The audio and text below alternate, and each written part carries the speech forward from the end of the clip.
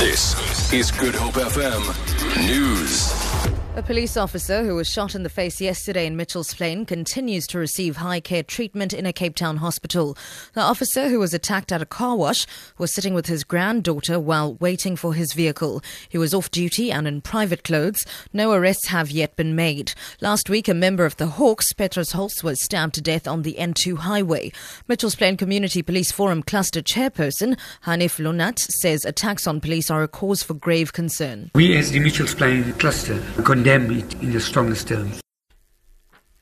Holst will be laid to rest at Somerset West this morning. 2 suspects arrested for his murder will appear in court again today. The City of Cape Town says a decision over a protest application by the Boycott, Divestment and Sanctions Against Israel group is likely to be taken today. The BDS earlier submitted an application to demonstrate at next month's Pharrell Williams concert at the Grand West Casino.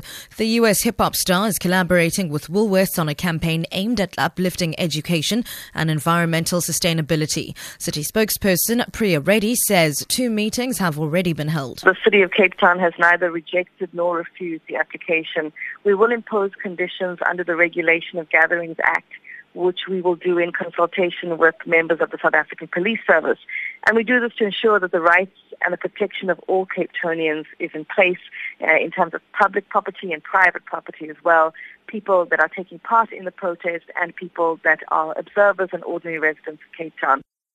Embattled Police Commissioner Ria Pierre says she's continuing her fight against crime as she waits for President Jacob Zuma to study her response regarding her future. Pierre is fighting for her job after Zuma asked her to explain why she thinks she's fit to hold office following the damning Farlam report on the 2012 Marikana police shootings. Pierre says she's carrying on with her job. I think you should wait. I have complied with the submission of the report, and indeed I want to say to the nation, policing continues.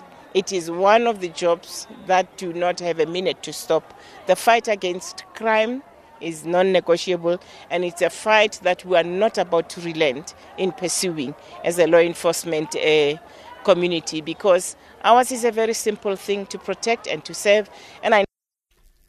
And finally, Cape Town's favourite comedy club at the waterfront will, on Women's Day this weekend, only showcase funny ladies on stage. Audiences will be treated to stand-up comedy of Dumi Morake as well as Angel Campy and Claudine Ullman. The mistress of ceremonies is Mel Jones. Meanwhile, in Johannesburg, the Pop-Art Theatre will pay tribute to female playwrights, directors, creators and performers this month with its annual Women's Festival. 4 stage productions on the themes of family, sex, social norms and politics will be staged over the next few weeks.